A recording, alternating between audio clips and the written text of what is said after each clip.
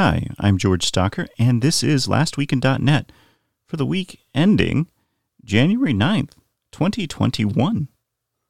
Now, here in the States, we recorded the first invasion of the Capitol since the War of 1812.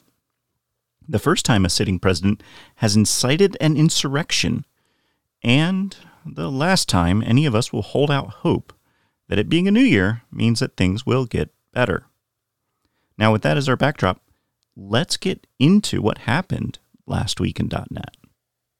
.NET Front-End Day conference is January 28th, 2020. Now, this conference goes through the various technologies you can use to build front-end applications in .NET. Expect lots of Blazor. Code Magazine released an article about Blazor updates in .NET 5. Now, Code Magazine was my first foray into the world of .NET. Now, this was back in 2000, and I remember reading through the articles fondly. Now, I think I'm going to go and subscribe to the print edition again. Reed Cosby writes a beginning of year message to the F# Foundation community. Now, 2020 decimated in-person conferences and meetups.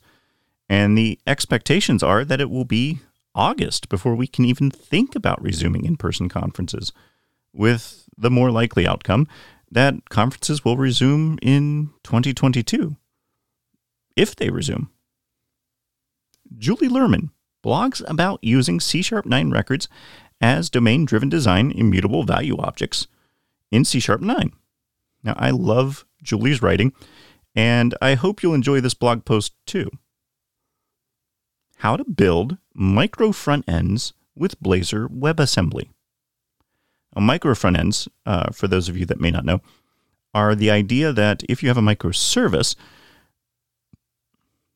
that microservice should also deploy its UI. Now, it might deploy it as a component of the page or as a whole page, but it needs to deploy it. And micro front ends are complicated, and the tooling and the delivery is just not there yet. But I'm really glad that more people are blogging about the possibilities. Do you use serverless.com? If so, your AWS credentials are being transmitted to their servers. In a, moment, serverless uses your AWS credentials to do its work. Now, in this Reddit thread, an AWS engineer even chimed in to say what it ought to do. Rick Strahl does a deep dive into a boring topic, string formatting, and he makes it fascinating. Now, using his application Markdown Monster as a setting, Rick dives into string formatting. Now, this is a very interesting article, and if you haven't used Markdown Monster, it's basically a desktop application that allows you to write Markdown and see the output. JetBrains fights back over the allegations that their TeamCity product contributed to the SolarWinds intrusion. The New York Times alleged in an article that JetBrains TeamCity was partially responsible for the SolarWinds hack, and this ruffled some feathers at JetBrains HQ. They dive into their findings as to why TeamCity isn't at fault. Do you use span of T? If so, there's a handy chart that helps you understand when you can cast and what you can cast to, and not to mention a really informative article on span T itself. Now, hat tip to Dave Glick, at Dave A. Glick, for the share. There's a thread on Twitter about Project Reunion, aka make Windows UI development not suck again. Now, these sorts of insights are why I use Twitter. Before Twitter, you would have hoped for a blog post or 10 on the subject, or maybe a video post-mortem. But these sorts of insights were just not available due to the cost of publishing a blog post on the subject.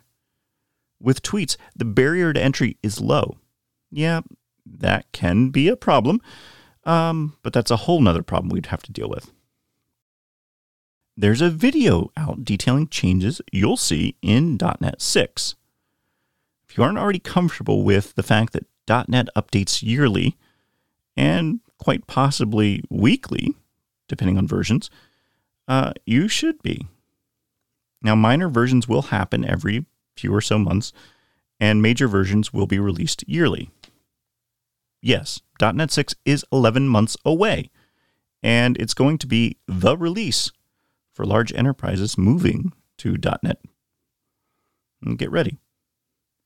If you want cross-platform .NET UIs right now, use Uno. You can also use Xamarin, but in this particular case, Uno now supports AOT profile filtering. No, I have no idea what this does, but hopefully you do. Nick Randolph discusses full trust and partial trust and how that relates to Windows App Container. Yes, this is more for the desktop crowd, but it's still interesting to see where Microsoft is going for its UI strategy.